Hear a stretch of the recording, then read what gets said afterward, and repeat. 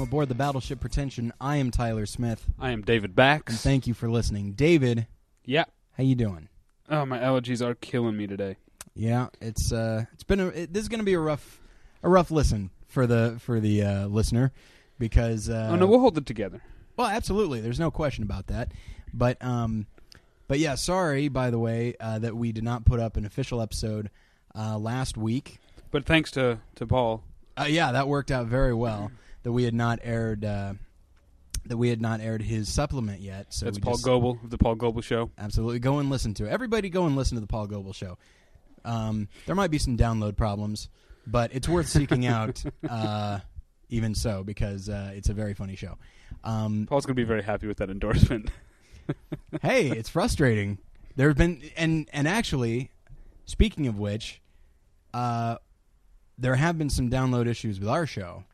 Not very many. It certainly doesn't seem to be as much as with Paul's show, but a couple people have said that it's been difficult, and actually somebody that I work with has said that she can't download it, and I can't figure out why. It certainly seems to be only a few people. It doesn't seem to be a problem with our feed. I think it's just a problem with iTunes, and I'm not sure, who to talk to. I'm happy with that explanation. Yeah, I mean, let's just say that it's iTunes. Well, I mean, just because, because I can't figure. I mean, I download it fine, and as do a lot of the people that I know. We've really only gotten a few complaints, and I hate to say it, I'm not really sure what to suggest. Except, I mean, you can listen to it streaming, but aside from that, I'm not really sure what to do. We would rather that you downloaded or subscribe. Yes, we would prefer that you subscribe, but if you can't listen to the show that way, then listen to it however you can. And we apologize. I hope it gets fixed sometime in the future. Yeah. But so you were saying, sorry about the. Oh yeah, I had bronchitis with just a hunt, just like a hint, like a sprinkling, or a hunt, just like a Linda Hunt, very small. Just a sprinkling of pneumonia. Did you like my Linda Hunt joke? That was great. I'm very pleased with myself. But yeah, so I was very sick and was unable to talk last week, and so I'm going to be coughing periodically through this episode because I'm still getting over it, and David's going to be sniffling because he's got allergies, and probably through the next episode too, because we're going to do 2 today to make up for. That's right, because we are insane and anal, and we have to make sure that the number of episodes we've done is the same as number of weeks we've been doing them. That's right, and I know that people know that because people on the old Battleship Pretension message board chose to give us some crap about putting Paul's episode up and where's a regular episode. I thought you guys were really anal about the week. Blah blah blah. That's why we're doing 2. Exactly. People get sick. Yeah, people get sick with bronchitis and pneumonia. People die of pneumonia, by the way. Just a little. You just had a little Linda Hunt. I just had it. You had like a Shetland pneumonia. I just had a bonsai plant of pneumonia. But anyway, so we apologize that we didn't have an actual episode last week. And as David said, yes, thank you to Paul for being on the show. It was a lot of fun. Oh, speaking of people being on other shows, yeah, you and I, Tyler, are going to be on the Slash Filmcast. That's right. Yes. Sometime in the let's see. I guess that would be Monday. The something. Hold on. What's the date today? The 18th. The 18th. Monday the 27th. Then of April. That sounds right. Whatever Monday in April is right around the 27th. Yeah. We're going to be on the Slash Filmcast, and that's you can listen live. Yeah. I wrote it down. Okay. slashfilm.com/live. I think the first slash is spelled out. Am I right? I believe so, yes. And then the second slash is a slash. Yes. It's very confusing. It is very confusing. But I don't know how you're going to listen to this show. But they're more successful than we are, so I guess it's not that big a problem. Yeah. Just look in the iTunes top 100 of audio TV video podcasts. Look in the top 20. You'll find them. Sons of... Anyway. No, it's going to be fun. We're going to talk about State of Play. State of Play, that's right. Which is a movie that I haven't seen yet. So That's I have to correct. see that. Yes, Dave and I will be seeing this movie. I assure you. Do we have to see it together? I don't think so. When was the last time you and I saw a movie together? Oh my! Was it Superbad?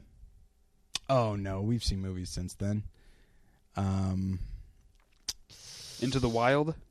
Perhaps, yes. Red Belt, maybe? Red Belt, yeah. Well, we saw Wrist Cutters. We did see Wrist Cutters, that's right. That was shite. I didn't care for that movie. And I like Tom Waits. Although it did turn me on to Gogol Bordello, which a band I enjoy a lot. But anyway, so yeah, we're going to be... So that's, /film.com/live. You can listen live Monday the 27th that night at right around 6:45 or 7 Pacific time. Yeah. And then if you wanted to subscribe to their show, it's at /filmcast.com. Right. So very excited. I'm excited to be on the show. Now, David, what you said you had something to talk about at the top of the show. What do you got? Well, speaking of, you mentioned that in iTunes we're grouped under TV and film podcasts. Yeah. I know that's a point of contention for you. It sure is. I feel like I've been living a lie recently. I'm doing this movie podcast. I spend way much more time watching TV than I do seeing movies these days, or watching movies at home. It requires more time, David. What I'm saying is that, and maybe it's just a phase, I can be both things. I can be a movie geek or movie nerd or whatever. Yeah. But right now, more of my energy is committed to television. I would say that's probably the same for me. But this hasn't been a great season for movies. I mean, there are movies coming out, probably in the next month or two that I'm very excited to see. Among them, Wolverine and Star Trek, and then those are two movies I am not excited to see. Star Trek. I enjoy the Star Trek movies. I haven't seen the last few, but I enjoy the Star Trek movies, and I like J.J. Abrams. I think he's a very talented pitchman. Perhaps I think that's where J.J. Abrams, most of his strengths lie in sort of selling a concept. I like Mission Impossible 3, though. Yeah, it was. Yeah, that's good. But I mean, Cloverfield is a perfect example. Yeah, he made something look really cool, and then, I mean, obviously he passed it off to I forget the name of the guy who directed it. Right. But it's like with Lost, it's like he came up or helped come up with and develop this really great idea, but then once it comes to actually making it a good show, it's mostly Damon Lindelof and Carlton Cuse and Brian Burke and Jeffrey Lieber and everybody. Okay, and that's not even mentioning the cast. Terry O'Quinn, and I'm not going to say anybody else. Josh Holloway's a father. The guy who plays Sawyer. Woo! His wife had a kid the other day. Oh, good for him. But I think Star Trek actually, I think it could be good, and I think Wolverine has the potential to be good. It's got a great cast, and it has a reasonably talented director. Well, have you heard about the cut that was leaked? No, is it bad? It's supposed to be terrible. That is unfortunate because you got freaking Hugh Jackman. I've always liked him as Wolverine. I thought he did a really good job. But you got Liev Schreiber as Sabretooth, and that's creative casting. And then it's like, oh well, the character of William Stryker's back, and they couldn't get Brian Cox. Oh, they got Danny Houston. Well, all right. Yeah. So I'm excited about some of those decisions, and I feel like anybody who would cast Liev Schreiber as Sabretooth is somebody that I can trust to make a film, or a film that I would like at least. I can see that. But at the same time, I guess I had heard about the leaked thing, and I had heard people kind of responding to it, but I'll wait until the official reviews come out because who knows? The people who don't like it could wind up just being a bunch of, for lack of a better term, geeks and people who don't really care about if a movie is good so much as oh well, this is crap because it's not faithful to the real origin story. Well, I don't really care. I grew up reading X-Men, and I don't really care as long as it's a good movie. So that aside, TV, David. Yeah, I just my DVR is way much more of a focus for my life than my Netflix right now. Just because it's not even the fact that there's no new movies coming out that are, or not no, but fewer new movies that are good. It's that time that I normally would have spent watching old movies, I now spend watching like picking a show and then getting into it. And I think it's just a phase. I'm just really getting into the sort of the long form storytelling more and more. You know, it's a standard. I mean, it's a standard thing to say, but it's just it's just such a wonderful time for TV right now. I mean, Jen and I, we will often. I mean, I've got several shelves worth of movies, as you can see, David. Uh-huh. But often when Jen and I want to sit down and watch something together, we'll usually watch a show online, or like I just recently got the entire series of Deadwood, and we watched that. And so it's like, okay, Deadwood's over. Now what show are we going to watch? Like, and we wound up actually watching several movies, all of them John Grisham. I don't know why. I've been sick. That sounds unpleasant. Yeah, I what wanted good to talk. John Grisham movies are there? Firm's not bad. I never saw it. And Rainmaker has its moments. John Voight's not one of them. But I wanted to talk to you about that, and I can talk. We can mention it on the air. Okay. Which is, I wanted, in watching it, I had an idea. I'm not sure if it would be like a profile episode, but like basically we would pick an author whose work has been adapted a lot, right? And then discuss those movies. Like we could talk about Elmore Leonard, Stephen King, Agatha Christie, Michael Crichton. Yes, because that means we can watch Timeline and see your apparently favorite bit of footage ever, which is Paul Walker being like, "No, let's go, come on, let's go, come on." If people haven't seen Timeline, there's very little. There's very few reasons to watch it, but the one main reason to watch it is a great reason, which is just this little weird like tantrum type thing that Paul Walker throws, and it's just like. It's just his shot, like, for a second, and then it cuts away from him, but he's like, come on, we gotta go! Yeah, it's more, I mean, you need to see the visual of him just transforming into, like, a 6-year-old child. But anyway, so I felt like that would be, like, a fun episode to do every once in a while, is pick an author whose work just seems to be inherently cinematic, and, watch those movies. And so, Jen and I watched The Firm, which I bought for $5 at a Best Buy once, and I was kind of sick, and I wanted something that wasn't very challenging, so we decided to go with every other John Grisham. Did you watch The Client? Watch The Client, yeah. How's that? I liked it when I was 10 or 11, whenever it came out. It's pretty good, actually. Really? Right up until it stops being good. Oh, there's a moment when it's like, oh, these characters wouldn't be doing this. That's ridiculous. I understand why you need them to do that. What about A Time to Kill? Is that John Grisham?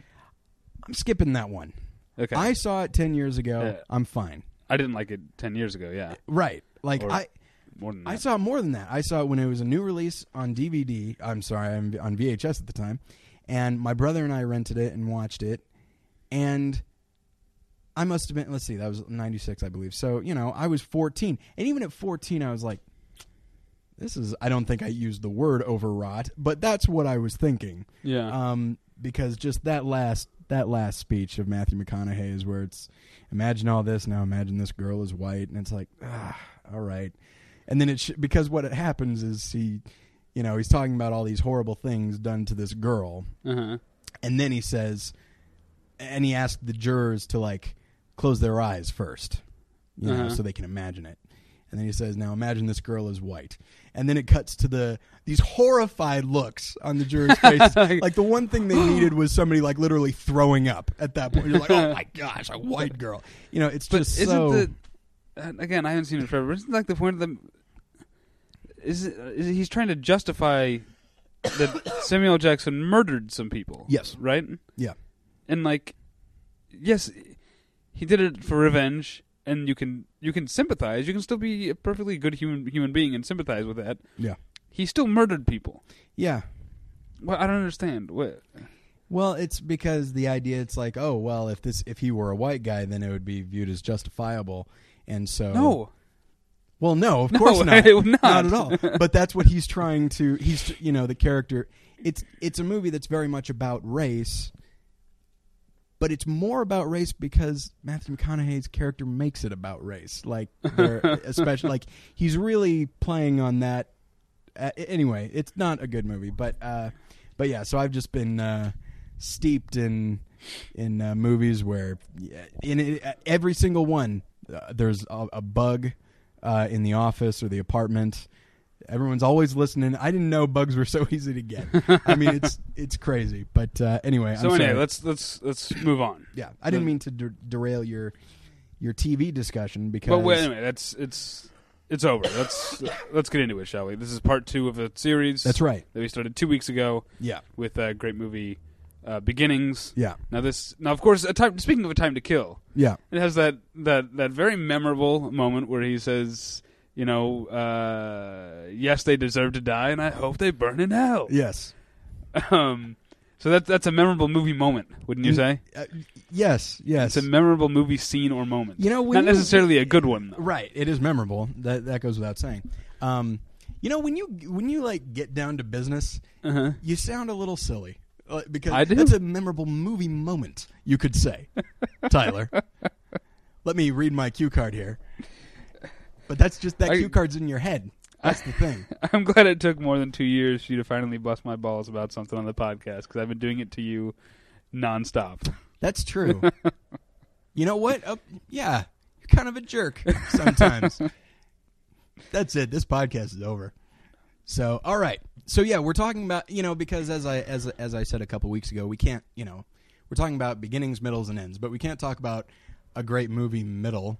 I guess you could, theoretically, and just be like, yes, this hour and 15 minutes right here is great. Yeah. The 15 minutes before and the 15 after are not very good, but this section is really solid. So, yeah, instead we're talking about some really great movie moments. And moments and scenes, I think. Yes. A lot of mine are sort of scene-based. I would sequence. say, mine as well. So, but I can tell you right off the bat, one of my all-time favorites is just a moment. Okay. And it's the part in Discreet Charm of the Bourgeoisie. Oh, yeah. Where the running joke in that movie is that these rich people keep trying to get together and having dinner, and things keep getting in their way. Yeah. And at one point, the food is on the table, they're ready to eat, and then these terrorists come in with guns. Yeah. And they're hiding under the table. But one of them, while they're hiding for their lives with these guys running around with guns, one of them is reaching his hand up above the table and trying to grab a piece of fish. Yeah.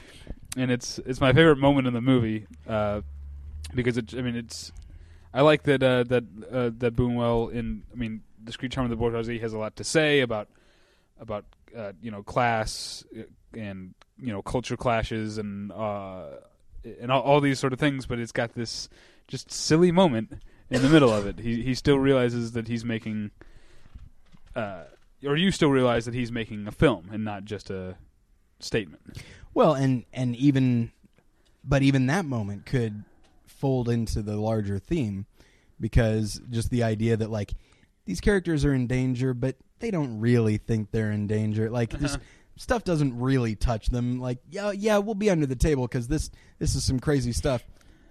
I'll be fine if I get if I still get what I want. Yeah. Or I still try and get what I want. It'll be fine. I'm under the table mostly as a matter of form, really. So yeah, I put that out there to sort of kick off the discussion, because that's really just a moment that I love. I mostly have scenes here, and I was looking at my movie shelf. That's usually what I wind up doing when I'm making these lists, which is why you'll probably notice the same movies coming up over and over. But for me, the very first scene that came to mind was speaking of racism and the idea of class warfare and all that. There's a scene in 12 Angry Men where juror number 10, I believe, played by Ed Begley, he is. You've gotten little hints of bigotry throughout the whole film, and then things aren't really going his way, and he finally just goes off on this horrible rant, and he keeps talking about these people, and you're not quite sure who he's referring to. It could be poor people because he's rich, or richer anyway. It could be ethnics because the kid in the kid on trial, they show him, and he could be honestly any number of things. He could be Hispanic, he could be Italian, he could be Jewish. Like there's a number of things that he could be, and that's by design. Yeah, absolutely. Yeah. And so you don't really know quite what he's saying, who he's talking about, but you just know that, like, it's not about this kid. It was never about this kid. It was never about this case. It was always about something else. And slowly but surely, as he's ranting, it's kind of a melodramatic moment, but they manage to sell it. Everybody just gets up and walks away. They turn their back on him, basically showing that they're not listening. There are a couple people who stay at the table. They are people who have been voting with him, incidentally. But even one of them, who is one of the last two, in fact, to continue with the guilty verdict, he's a very logical, intelligent, unemotional guy. And he's the one who finally the bigot number 10, he sees what's happening, and then he finally realizes that the one person that's still looking at him is juror number 4. And E.G. Marshall, if that means anything. And he says, "Listen to me. Like, this is the only person who's listening, so I'll talk to him." And E.G. Marshall just says, "I have. Now sit down and don't open your mouth again." And it's like, oh, the unemotional guy who's actually voting with this man is the one telling him to shut up. Everybody else, nobody else is listening. The one guy that is listening doesn't want to anymore and actually says it. And it's just, to me, it's just such a wonderful moment. That movie is filled with great moments, but that one really gives me chills. And I want to clarify further. Now that's a great line, but we're not talking about great lines. That's also a great moment. Everything leading up to it. I mean, his monologue, them walking away, and then it ending with that line delivered by that character. Everything about that is what makes it a great moment, not just that topper. Yeah, because I'm going to talk about another one that has. Okay. I mean, here's a great example of what I'm talking about. One of my favorite scenes or moments is the pretty much everything in Apocalypse Now with Robert Duvall. Oh, yeah. But I'm not talking about the great... I mean, there's so many great lines, Charlie Don't Surf, I Love the Smell of Napalm, but it's the entire moment or the entire scene of the way that the filmmaking matches Kilgore in energy. Yeah. That's... so I just wanted to point that out to make the distinction between great lines and great moments. Absolutely. I mean, it really. Yeah, I wrote Apocalypse Now down as well, because, and you're right. The filmmaking actually does match, because when you think about it, I mean, there are very few actors who their very presence is kind of not over the top, but like Marlon Brando brings a lot to it. But that's not the nature of his character. Yeah. His character is very withdrawn, very inside himself, and that's how the film approaches him. Very shadowy, very mysterious. They don't play him as larger than life. Kilgore, on the other hand, everything about him is epic, which is why with the minute, I mean, he shows up with Flight of the, is it Ride of the Valkyries or Flight? I don't remember. I think it's Ride. Ride of the Valkyries. I'm not a classical. Right. I'm thinking Flight of the Conchords because I'm an idiot. But you just see all these choppers coming in, this boisterous music, and it's him. It's a physical expression of everything that he is. And he doesn't even have to open his mouth. You just realize, wow, this film really changed once he showed up. Yeah, because the film is kind of meandering for most of it. Oh, yeah. And I say kind of, but if you've seen the longer version... Yeah. It's really meandering, but in a good way. I really like the director's cut. Yeah, I'm not going to try and say that word. Redux. Yeah, I'm preferring to say it exactly that way. It's a dumb word. Yeah. All right then. It's that is silence. The podcast. That's a dumb word. I don't like it. What are some other dumb words? I don't like the word rural. I hate it with every fiber of my being. It's difficult to say. Yeah. But redux is just a dumb word, and I can't put my finger on why. I think there's a lot of things like I don't like renege either. Oh, okay. It seems like putting re in front of a word. It's just lazy. Come up with a new word. They should have just like the one thing they just should have been the Apocalypse Now redo. Yeah. Or do over or something like that. Okay, well I'm going to bring up a scene that as I'm looking through I forgot I was going somewhere. Okay, go ahead. Because I had another big one that was a better example. Okay. God damn it. Sorry. That's all right. My head is not in the right place. No, one of my favorite scenes in the history of every movie I've seen. Okay. Is a scene in Abel Ferrara's The Funeral, and you know exactly what scene I'm talking about. Yeah. When essentially what's happened, if you haven't seen The Funeral, is that there's this sort of mob family, and one of the brothers, played by Vincent Gallo, has been killed, and it's the day of his funeral.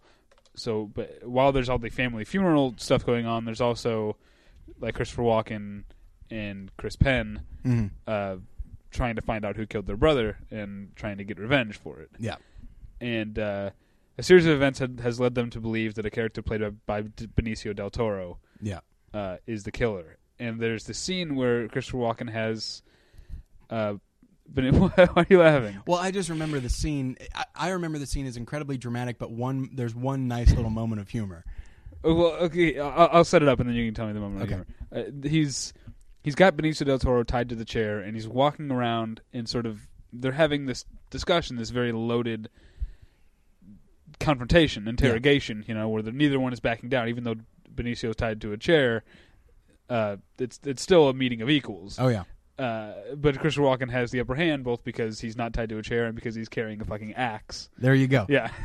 When he gets the axe, he steps off screen, I believe, without the axe. Right. And then he shows up with the axe. Like, you know, he's probably gonna come back with something, but probably like a gun or something. But he comes back with the most horrifying looking weapon, and just the fact that he comes, it's played so matter of fact that I'm not sure if it's supposed to be funny, but it's funny to me. So, but that said, yes, of an incredibly intense scene, probably some of the best acting I've ever seen Benicio del Toro do, and that's saying something. And there's a great line that on its own is not a great line. It's delivered really right, because Benicio del Toro is sticking by his guns and saying he did not kill the brother. He's not giving in at all, you know. And there's this part towards the end of the scene where he says, "What would you have me do? Lie?" Yeah, and it's just chilling. It's like, this is a cool fucking customer, and he's going to, and there's something behind what he's saying. Like, he's not, even if Christopher Walken told him, "I will let you out of this chair and never hit you with this axe," if you tell me, he's not saying that, by the way. Right. But if you know, I will go easy on you if you tell me that you did this. Right. No matter how dire it gets, Benicio del Toro's character is never going to lie. Did we mention The Funeral in our discussion of revenge movies? Because that scene really, you know, I mean, has a lot of weight to it as far as the discussion of revenge. I don't remember if we did. Because you know what we didn't mention 2 weeks ago on a great movie beginnings or openings. Yeah, we didn't talk about Sexy Beast, which I realized that night. I was like, how did I leave that off the list? Yeah, we also didn't talk about Raiders of the Lost Ark. Oh, right. But yeah, Sexy Beast, because that's not an image I can get out of my head. How about you? And just the narration, you know. Oh, yeah. I'm baking it. Sweltering. All right, well, I'm going to change gears here, David. Okay. Because as I look at my list, I realize just how many of these scenes are kind of scary. I realize a lot of mine are really violent. Really? Okay. Well, I mean, yeah. So, like, of course, here I've got the scene, you know, the chest bursting scene from Alien, which even if you are expecting it, it's really bloody. Like, it's really memorable. Especially if you're Veronica Cartwright. Absolutely. And you didn't know you're going to get sprayed with a gallon of blood. Another one that I have here is Jurassic Park. The scene with there's a lot of memorable scenes in that. Sure. The scene with the raptors in the kitchen, that one has me on the edge of my seat all the time, forever. But I found myself so these scenes they're frightening to me, but the one that scares me the most, I think it was on The Onion, they're discussing like really scary, like things that frightened you when you were a child. Uh-huh. The metamorphosis of Lampwick in Pinocchio is horrifying. Yeah. Horrifying. I mean, definitely. I just bought the DVD and I was watching it the other day and I'm like, this is still freaky. Like, it may not be as scary, still freaky. This is a small I haven't seen it in a long time. Yeah.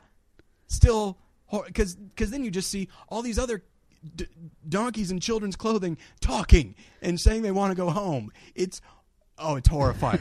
And it's just, and maybe I wouldn't find it as horrifying if I hadn't grown up with that sense of dread. Yeah. But like, just the way it's played, and then and you hear him just screeching for his mom, and you're like, this is, like, you know, Jen and I, someday we're going to have children, we don't know when, but we want to have all these Disney movies. Uh-huh.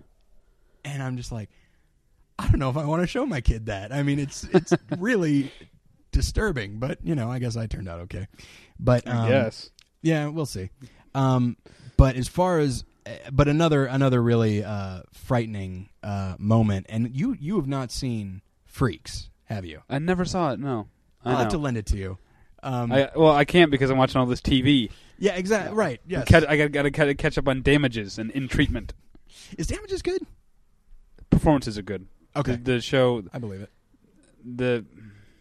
There's like 3 dream sequences every episode. It's like, can't you like rely on subtext to like say what's going on in your character's head and not like some freaky dream? Or just, you know, I mean, often you've got good enough actors and actresses, you can just trust their face to really show you. But yeah, but there's the best guy.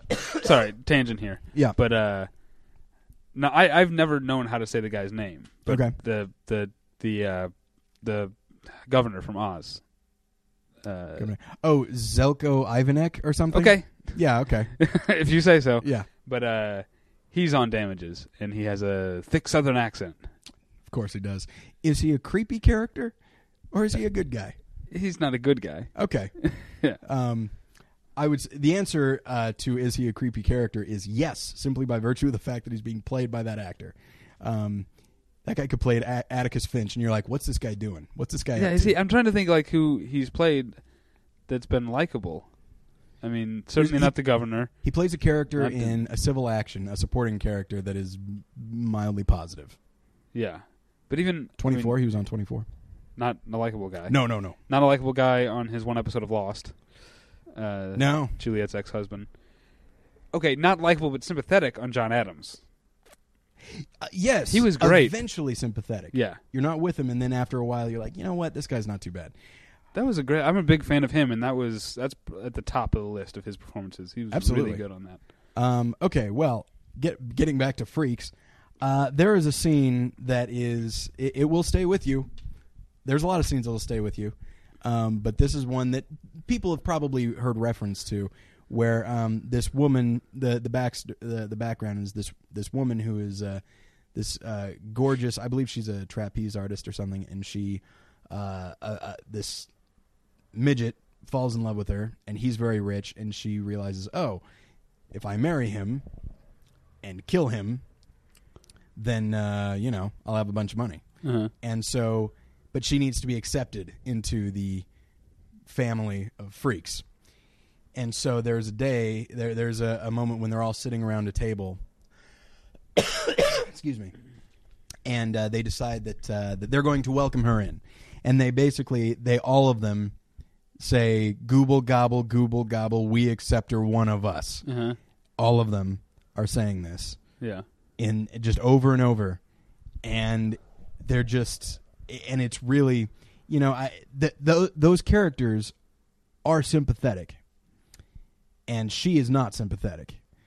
But when she runs out of that room screaming, you're kind of like, because the camera puts you in her mindset, not theirs.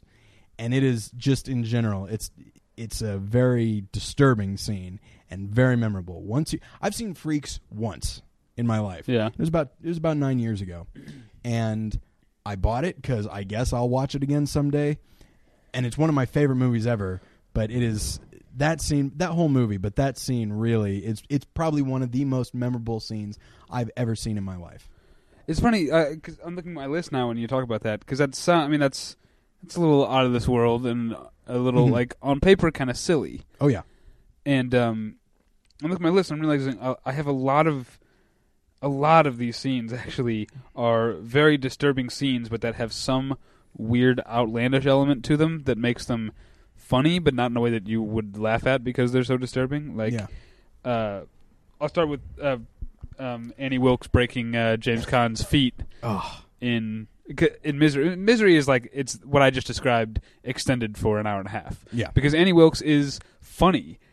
If you plugged this character into a comedy, you'd be like, you would laugh at her. Yeah. She's so silly, but she's really dangerous, and it makes the way that she behaves even more disturbing, and that comes to a head in that part where she smashes his ankles. And she does it without any malice, really. Yeah. Almost like a But with a mallet. Oh, nice. Nice. In case you didn't hear David over me speaking, I said malice, and he said, but with mallet. Give you a moment for that. Yeah, dry your eyes. Yeah. And welcome back. Here we go. I'm trying to look at my, because we've got. I've got many more in that vein to name. Okay, go ahead. So then. Let's stick with that. Now, when we did the best beginnings, our favorite beginnings of movies, we talked about Blue Velvet, but I want to talk about Blue Velvet again. And it's the part with the oxygen mask, and that. If you haven't seen it, then you don't know what I'm talking about. But go see it. I don't want to give it away, and I don't necessarily want to say those things out loud. Good call. Yeah, but it's a very disturbing scene, and he's behaving like he's such a threatening character. Yeah, and you see him behaving in this like I don't know. It's not a macho way. It's just weird. Yeah, and it manages to undercut and enforce his threateningness at the same time. Yeah. And then, that's... I should have ended with that one, because that's the best example, actually, of what I'm talking about. But I also want to talk about the scene with Christian Bale and Jared Leto in American Psycho, when he's talking about Huey Lewis. Yeah. It is odd that you've got all these... you really like dark, incredibly violent and strangely funny scenes. Yeah. And that's... American Psycho leans a little bit more towards the funny side than certainly Blue Velvet. Yeah. But it is disturbing, when he puts on the raincoat while he's talking about Huey Lewis. Yeah. He's like, "Is that a raincoat?" "Yes, it is." And then he's been just like rambling in this hilarious he do a little dance. Yeah, he sort of like slides a little bit on the hardwood floor, I think, and he does a little dance, and then. So it's this very, like, you're fixated on this weird monologue that he's giving, and it's like, oh, this is all very funny. And then all of a sudden he's splitting Jared Leto's head open with an axe and screaming, "Try getting a reservation at Dorsey and Now, you fuck." Well, and I believe that he's saying his monologue, and then with the same amount of energy and positivity, he goes, "Hey, Paul." Yeah. And boom, he gets him. Yeah. That's an amazing What scene. is wrong with you, David? I'm going to watch that tonight. I haven't seen that in a minute. Let's see. As far as creepy stuff, the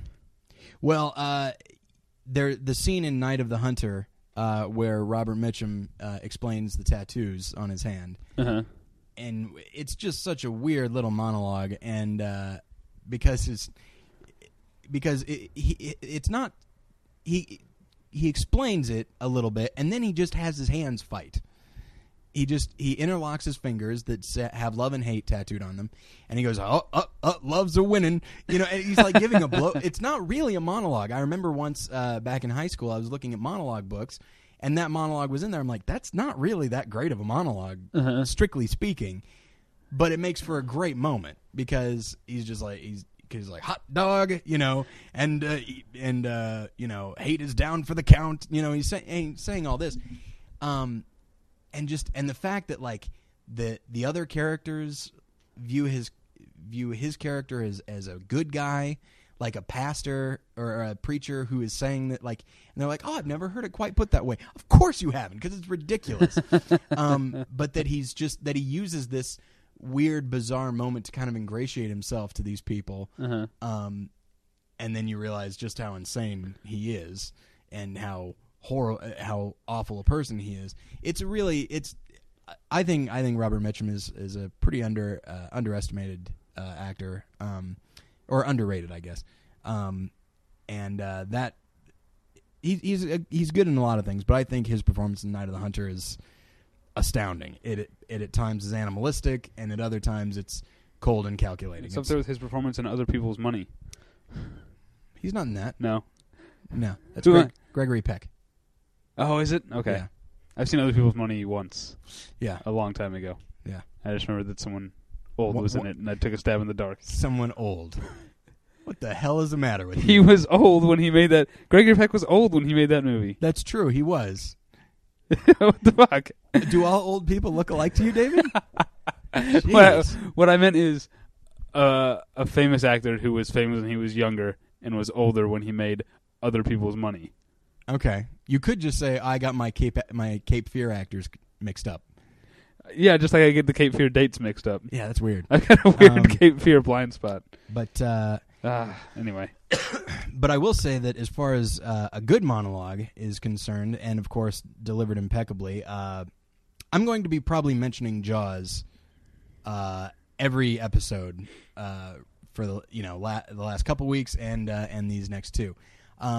Quint's monologue in Jaws is quite possibly my favorite movie moment ever. I love his performance. I love the way it's written, and it's just, because the character is basically just stating his motivation for killing sharks, like just saying it out loud, but going into so much detail, and just the turns of phrase reveal so much about the character, and that he's grown used to saying this story, but the weight of it has never gone away for him. It's really a great moment. That and the monologue about the girl in the ferry on the ferry in Citizen Kane are two wonderful monologues in my view, and great and just really great movie moments.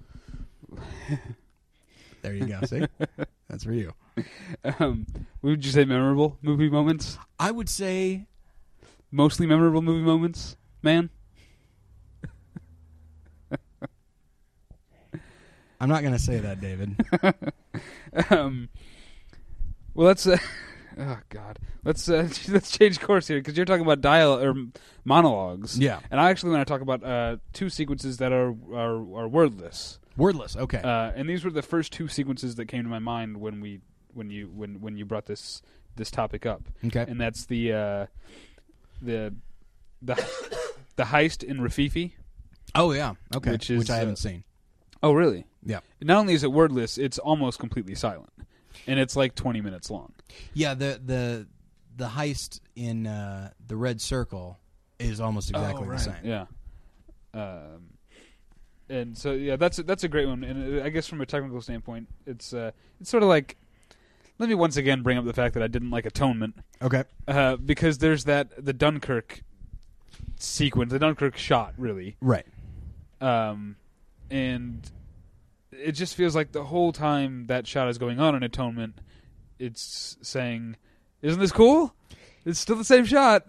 Yeah, that's kind of how I felt with some of the shots in Children of Men, but at least those have the sense of urgency.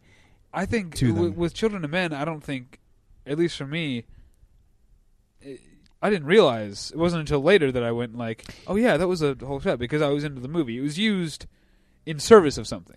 Yeah, in Atonement it was not. Yeah, I felt that way a little bit about Children of Men. I don't think that anymore, especially compared to Atonement, because Atonement it's almost like there's just this big painting, and it's just taking you, and it happens to be 3-dimensional, and it's just taking you through it, and it's like, okay, yeah, that's really it kind of exists for its own sake, I think. Yeah, but really well done, but yeah, well, that's what I'm talking about when I'm talking with Rafifi. It's from a technical movie making standpoint, it's quite an achievement to have this 20-plus minute wordless sequence. It's just about process, mostly, of the process of breaking in and, like, picking locks or, like, drilling a hole in the floor and sneaking through from. It's about what they do step by step, but it's also you know a little bit about the characters, and you're sort of seeing their interactions and the way that it's the process as reflected off these different individuals, right? You know, and you see the way they react, but there's and even interact, but without ever speaking to one another, and so it's the opposite. Even though, I mean, it's not all one shot, but it's a technically impressive sequence that is meaningful beyond the fact that it's just technically impressive. Right, and I think it's also absolutely appropriate for the genre in which it's working. Like, I feel like most heist movies these days, it's all about, like, smart characters saying clever dialogue, even perhaps during the heist itself. And, you know, whereas, like, just pure silence and just seeing these characters that we previously have, you know, heard speak and we know about them, and just they're not talking because they're professionals and they're doing what they're supposed to be doing. There's suspense in that. There's suspense in silence, you know, and it's something that I feel like modern heist movies don't really seem to understand. That's like, yeah, these characters probably wouldn't be talking, and I don't care how clever they are or how witty their remark is. Like, they've got stuff to do, and it's actually one of the things that I like about the movie The Score is that De Niro, when he's alone, he's not saying anything, even though he has somebody to talk to over the you know, microphone. But, like, it's just I felt like when he's breaking into the safe, it's pretty quiet and it's pretty methodical, and it's actually kind of, I felt like it was kind of a throwback to those early early heist movies. Yeah, I kind of like The Score. I haven't seen it since the theater, but yeah. The other one that the other sequence I wanted to talk about, and this is the one that's at the very top of my list, because not only would our podcast not be named what it is without this, cinema as we know it would not be the same without this sequence or this film. Yeah, and it's the Odessa Step sequence in Battleship Potemkin. Right. It's an obvious choice, but I couldn't do this episode without bringing it up. Right. I mean, it's just such a. It's weird how a sequence can be so precise and yet seem so messy. Like, it really does seem like absolute chaos and everything's in disarray and everybody's running around. But of course, it's cut so precisely, and the more precisely it's cut, the more you feel out of control. Yeah, as a viewer, it really. I mean, there's a reason. You know, as we've said before, there's a reason that these movies that are considered the best, or these moments that are considered the best, there's a reason they are, and it's because they are. You know, and it might. I mean, the thing with Battleship Potemkin, I'm sure people who listen to this podcast are savvy enough to appreciate it. But if you just took a guy who likes movies but isn't, you know, a guy who goes to the movies a lot but isn't a film nerd, and showed him the Odessa step sequence, it might not have the same impact, right? Because you've seen things like it since then. Yeah, you've seen the Untouchables for one, at least. But just that sort of choreography, both actual physical choreography of what's going on the steps and the sort of choreography that's done in the editing room, you know, you kind of have to put yourself in the mindset of the time, right, and what had come before, and more importantly, what hadn't come before, right, to really appreciate the Odessa Step sequence in an academic sense. Well, but on its own, it's still a very tense sequence. Yeah, I mean, it's, you know, I'd say most of the really great movies are films that, like, academically they're really important, but they're just great in general. I mean, you know, like, as the Odessa Step sequence has power beyond manipulation of the film, you know, or anything like that. It has incredible emotional power. Yeah. And I would say, actually, as far as, like, not silent movies, but, like, virtually wordless sequences, that are kind of a combination of what we've been talking about with Potemkin and like Rafifi and stuff. The shower sequence in Psycho, it starts with a nice, long, drawn-out shot of Janet Leigh showering, and you see somebody enter and slowly walk towards the shower, and you're like, oh, this is awful. And then it starts quick cutting, and of course each cut is supposed to imply an actual stab. And then stabbing is over, and then it's back into the long shot again. Yeah. Zooming out of her being dead. And it's really, it's from an editing standpoint, it's masterful, but also just, the placement in the film, it just has so much power because this is our heroine, and she just freaking died. Like what? And as you're zooming out, and then you hear, Norman Bates say "mother," blood, all that. You're kind of left to think, like, well, what now? Like, yeah, the person I've been following is now dead. What the hell am I doing now? And so, like, that whole sequence is just so, it's so technically brilliant, but, of course, within the story, it's such a masterstroke. But actually bringing up actual silent films from the silent era, Chaplin had a million of these things. Like he had him going through the gears in what was that? Which one was that? Was that Modern Times? Modern Times. He's got him eating the shoe in the Gold Rush. Like he had a lot of them. Harold Lloyd had one of the most memorable sequences ever. People know this sequence even if they don't know who the guy hanging off the clock is. Right. Which is Harold Lloyd, just hanging from a very tall building off the face of a clock. And then Sherlock Jr. really is just a collection of brilliant scenes that are very memorable. And that's Buster Keaton, by the way, in case you don't know. In case I don't know? What?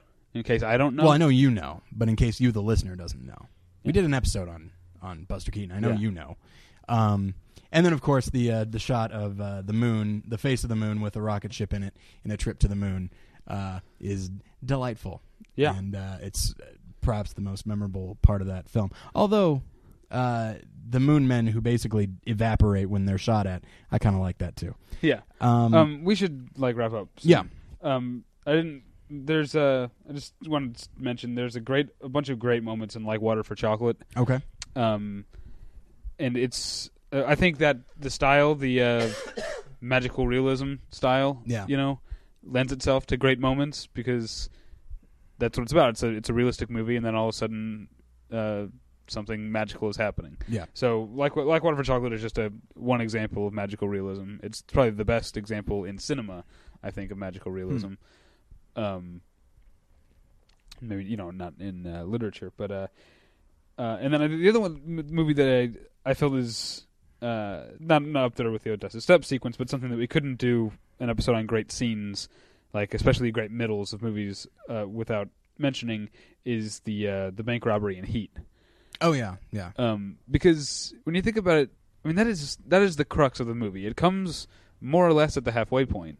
Well, I'd say there because I have Heat written here as well, but for a different part, which is the coffee shop scene. Well, that's great because it's those two actors. Yeah. But I don't know. Is it really that great a scene? I'm not a huge Heat fan.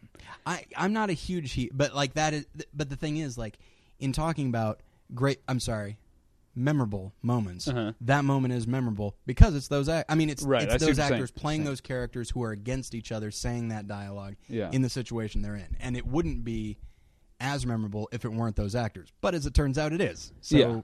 For that reason, it's a big deal. But the crux of the movie is the bank. Oh, yeah. The bank robbery. Heat is usually, if you go to a video store, for those of you who still do that, it's found in the action-adventure section often. Yeah. And it's, I think it's because it's known for that. It's the only action-y sequence. It's the only sequence of people really running and shooting. In the movie. There's some gunplay elsewhere in the movie. Yeah, but that's more suspense thriller than anything but else. It's a great action sequence. Yeah, and the movie just rests on it. It's the fulcrum. Yeah, that balances the other two ends of the movie. To the point that, like, any movie since then that has had, like, a bank heist, people will always compare it to Heat. I mean, that's what, when The Dark Knight came out, that's what everybody said. But even Chris Nolan said that he watched Heat in because it's the perfect way to do it. Yeah. You know, that or Quick Change. Because I love Quick Change. So let's see. I'll bring up a few just real quick. Of course, the I'm Mad as Hell sequence in Network is brilliant. I'm a big fan of the... I guess it's a monologue, but it's technically dialogue because the character is reacting to something he's hearing on the phone, which is the president in Dr. Strangelove talking to the Russian premier who's drunk and who's acting like a child. And he is... The way he's responding is absolutely... it is the best bit of acting Peter Sellers has ever done, in my view. Okay.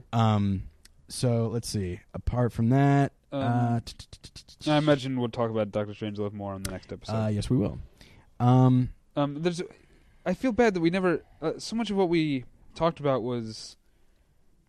I don't know. Very sort of in your face. And I don't know, you had some good stuff earlier with the 12 Angry Men and stuff, but I feel like I talked about either technical achievements or things that had big dramatic movement, you know, like action or something, but...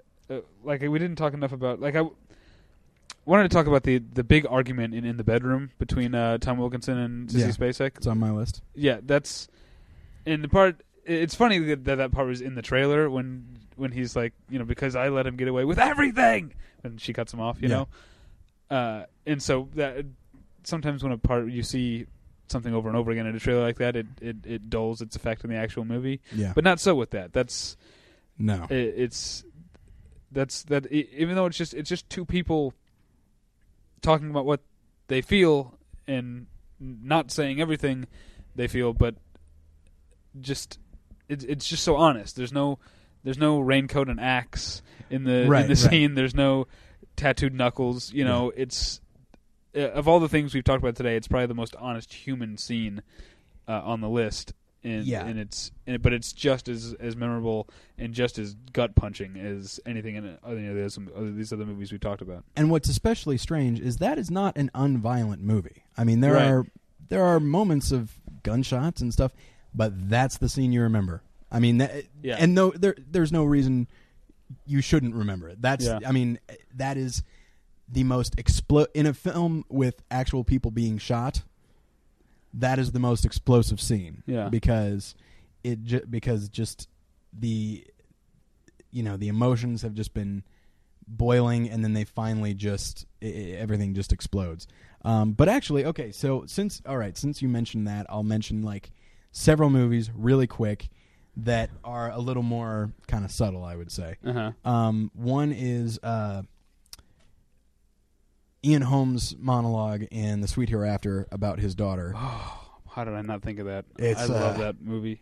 Yeah, if you haven't seen Sweet Hereafter, it's a wonderful film, and you should absolutely see it. But like, there's a scene where he is talking about something, you know, his an old story of when his daughter was very young, and she was bitten by several black widows, and so he had to take her to the hospital.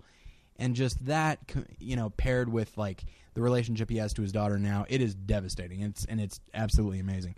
I will now move on. There is a scene in The Life and Death of Colonel Blimp in which Anton Walbrook is talking about, he's basically a German during World War II who does not want to live in Germany, and so, but of course, the British are a little suspect of any German coming to live in their country, as I would say is kind of understandable.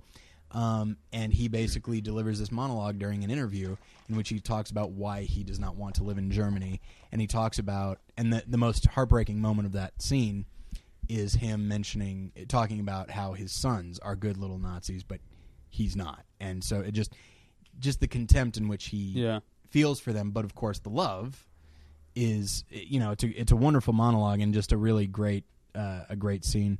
There's a scene in Miller's Crossing where this one I'd say is closer to what we've been talking about, where a crime boss is attacked in his home, Oh yeah, and it's I was wondering which moment from the Shaw scene you're going to talk about. And it's John Polito teaching him. I always tell my boys, put one in the head. Yeah, which is a great scene. Or is it going to be John Turturro crying in the woods? Oh, or is it shoot, that's a good one too. Or is it going to be Mike Starr singing in the woods, which is also one of my favorite scenes in that movie. Both good. But no, this one, it's such a brilliant moment because it's wordless and Danny Boy is playing over, and of course it's the Coens, so every shot is impeccable. Yeah. But what I like is that it's this mobster who he looks like he is absolutely gonna go down because his protection has been killed. These mobsters are these hitmen are going up to his room. He's just sitting in his bed smoking a cigar, and then he instantly just jumps into action and just wipes and you realize like, oh right, yes, okay, he got to where he is because he's a brutal killer who will not hesitate. And it has what to me is one of the most devastating gunshot scenes ever, which is a character gets shot in the foot and then he falls and the top of his head is exposed and then he gets shot in the top of his head. Yeah. I don't know why, but the vulnerability of being shot in the top of your head really gets to me. Yeah, I can see that. Lastly, I will say, is this lastly? Yes. Lastly, I will say the scene on the train in Unfaithful where Diane Lane is coming back from her first affair and she is remembering the details of it. She is both... I'm sure I've mentioned this before because it's one of my favorite scenes ever. She is both laughing because of how exciting it is to be involved in this because she leads a fairly boring life. She's laughing and then crying because, oh, right, yes, I'm having an affair and I probably shouldn't be doing that. And it's just... And the way that she just... And you just absolutely feel the struggle of those two emotions... And it makes for... That, to me, is the most memorable scene in the film. And I think that's the one that got her an Oscar nomination. Yeah. What do you think is Adrian Lyne's best film? Unfaithful or Jacob's Ladder? You don't get to choose anything else. I'm going to have to say Unfaithful because I haven't seen Jacob's Ladder. Oh, okay. I would say Unfaithful, too. Okay. What do you think is his worst film? 9.5 Weeks or Flashdance? I'm going to say Flashdance. I haven't seen either one. Two-way tie for last. Okay, all right. So I'm giving you answers. Yeah, it's not your opinion. There are answers. It's fine. I like it. I like that you're just throwing things at me. And I just got to pick one, and especially because I haven't seen them, it's just like, hey, choose between these words. But anyway, oh shoot. Okay, Mrs. Robinson scene in The Graduate. So, what about the? I got one word. Plastics. That's pretty good too. That's the best moment in The Graduate. Freaking underwater in the pool with the scuba. That movie's got a lot of good Plastics ones too. Is even more memorable to me than the "You're trying to seduce me." It's pretty good. It's a good little moment. Yeah. But all right. Well, we've missed out on several. I mean, I haven't even gotten all the ones on my list. But we have another episode to record. We talked about long shots. I didn't even talk about the middle of Funny Games. You're right. Oh my gosh. Oh. But we talk about Funny Games enough on this show. Absolutely. Yeah, and I'm sure I could have mentioned Jaws again. But okay, so that's this episode. Of course, I'm sure we missed some that you guys are angry about or something. So just talk about that on the forum.